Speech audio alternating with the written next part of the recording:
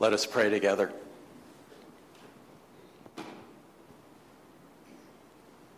How very, very precious, O God, is your steadfast, capacious love.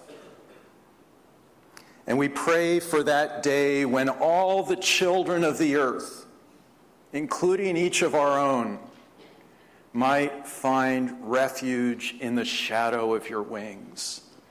Oh, we pray for that day, O God. Amen.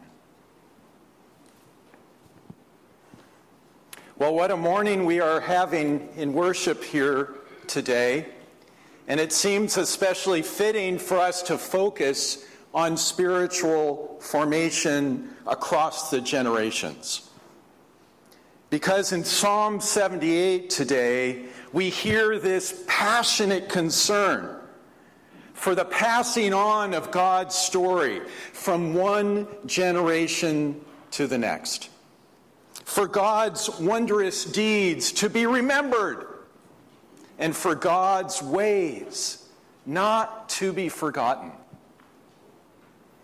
And so year after year after year here at East Chestnut Street Mennonite Church, we keep remembering and remembering and remembering God's story, woven into the stories of God's people. Adam, naming. Noah, floating. Sarah, laughing. Jacob, wrestling. Joseph, dreaming. Miriam, dancing. David, ruling. Prophets, preaching. John, baptizing. Mary, birthing. Jesus, living and dying and rising. Thomas, doubting. Peter, fishing.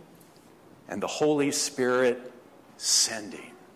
What a story we are a part of here in this community. We are a people actively remembering and caught up in God's story with Jesus at its very center.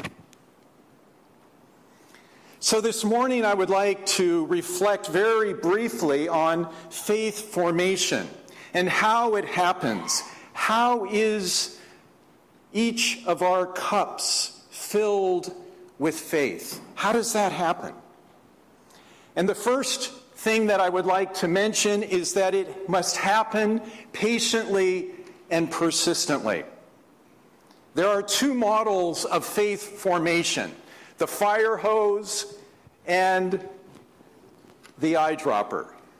I wanted to put out on listserv for someone to bring a fire hose, but I didn't. And I've done this before. I'm not going to use water. I practiced this morning and I got myself all wet. But what happens when you get out a fire hose and in one mighty blast you fill the cup? What happens? How much is left? Very, very little, right? And there's a kind of coerciveness and violence to that kind of faith formation.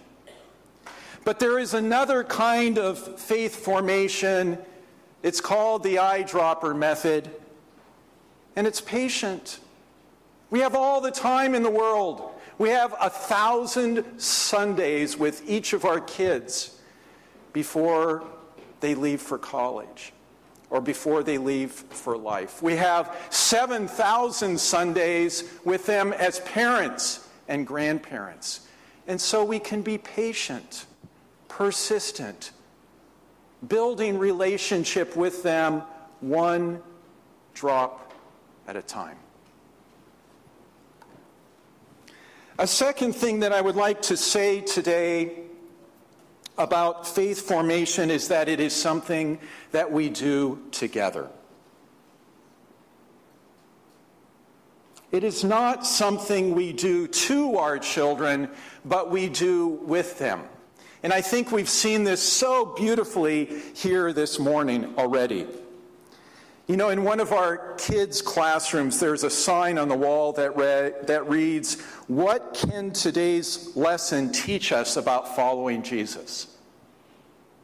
And you see, as our kids share with us their perspectives about what they are hearing and seeing, we grow, we discover, and we learn with them. At our kids' night, once a month, Pastor Elisa and our kids are exploring the Beatitudes. And I really believe that this peace poll is the fruit of this Beatitudes work, where one of the key Beatitudes, of course, is "Blessed are the peacemakers." And isn't it wonderful that right in the midst of these turbulent times of violence and war, our kids bring us a peace poll to remind us of the peacemaking that is at the heart of the gospel, and it is at the heart of the mission of our church. In her new book called Woven, Meredith Miller says that we want to give our kids a faith that they won't need to heal or recover from later on. Amen? That means as we share and form faith in one another, there can be no coercion, no fear tactics, no shaming. Amen? Our job as parents and teachers and mentors and grandparents is to patiently instill in each new generation an awareness of a loving and trustworthy God.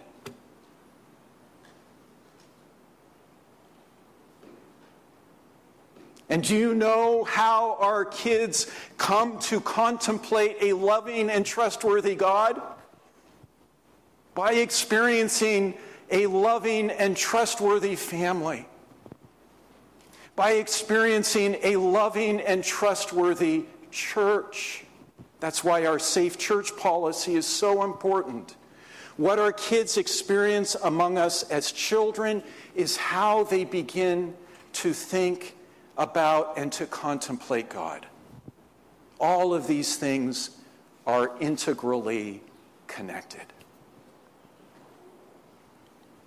And I think a key part of the faith formation of our children these days is helping them to become skillful readers of the Bible. To understand that the Bible can be used to cause great harm, can be used to launch wars, to silence women, to preach homophobia, and to defend racism. But we also want our young people to know that this precious book is where we meet Jesus and where we come into a healing and hopeful and life-giving relationship with him.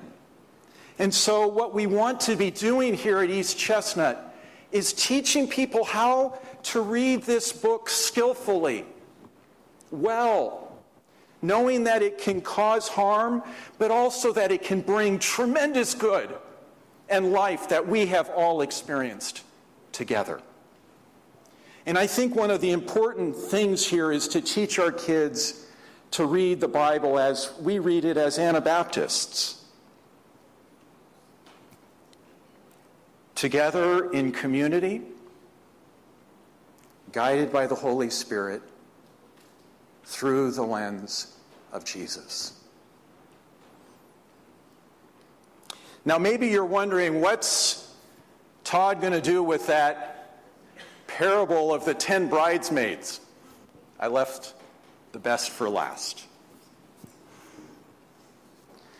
So this parable from Jesus was written down in the early church community, an early community that was expecting Jesus' swift return and struggling to understand his delay.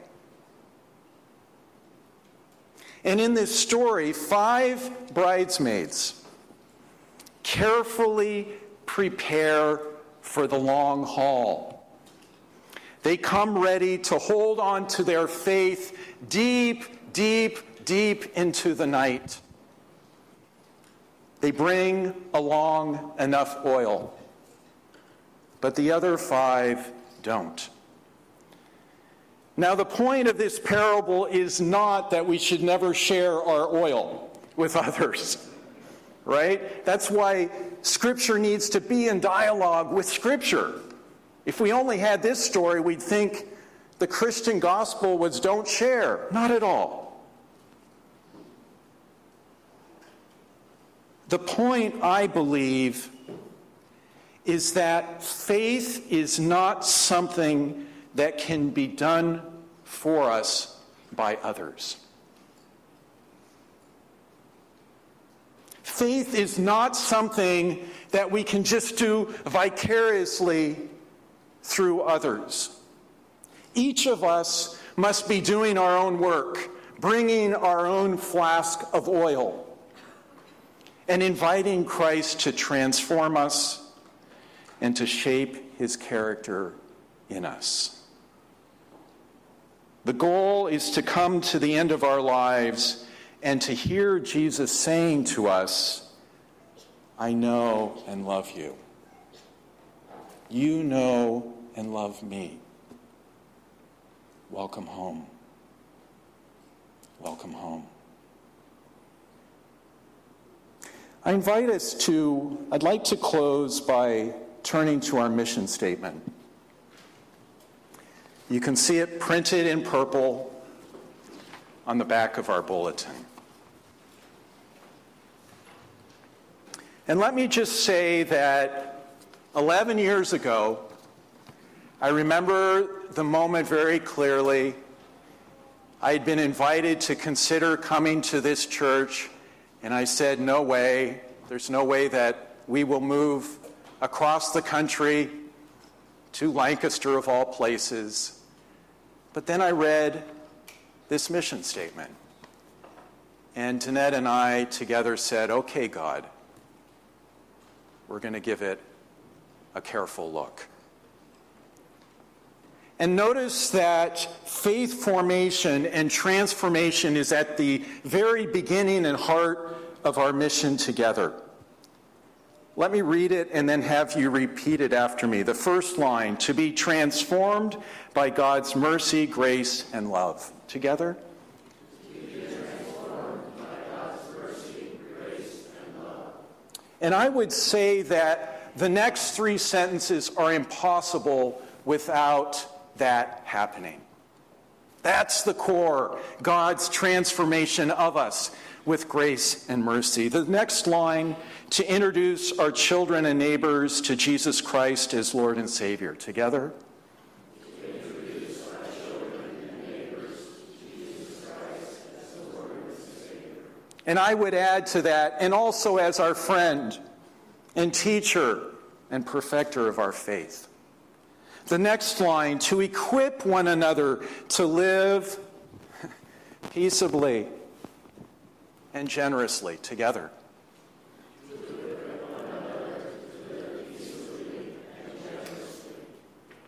You know, this is long haul work. It doesn't happen overnight. And finally, our mission is to contribute to the well-being of Lancaster and the wider world. Together.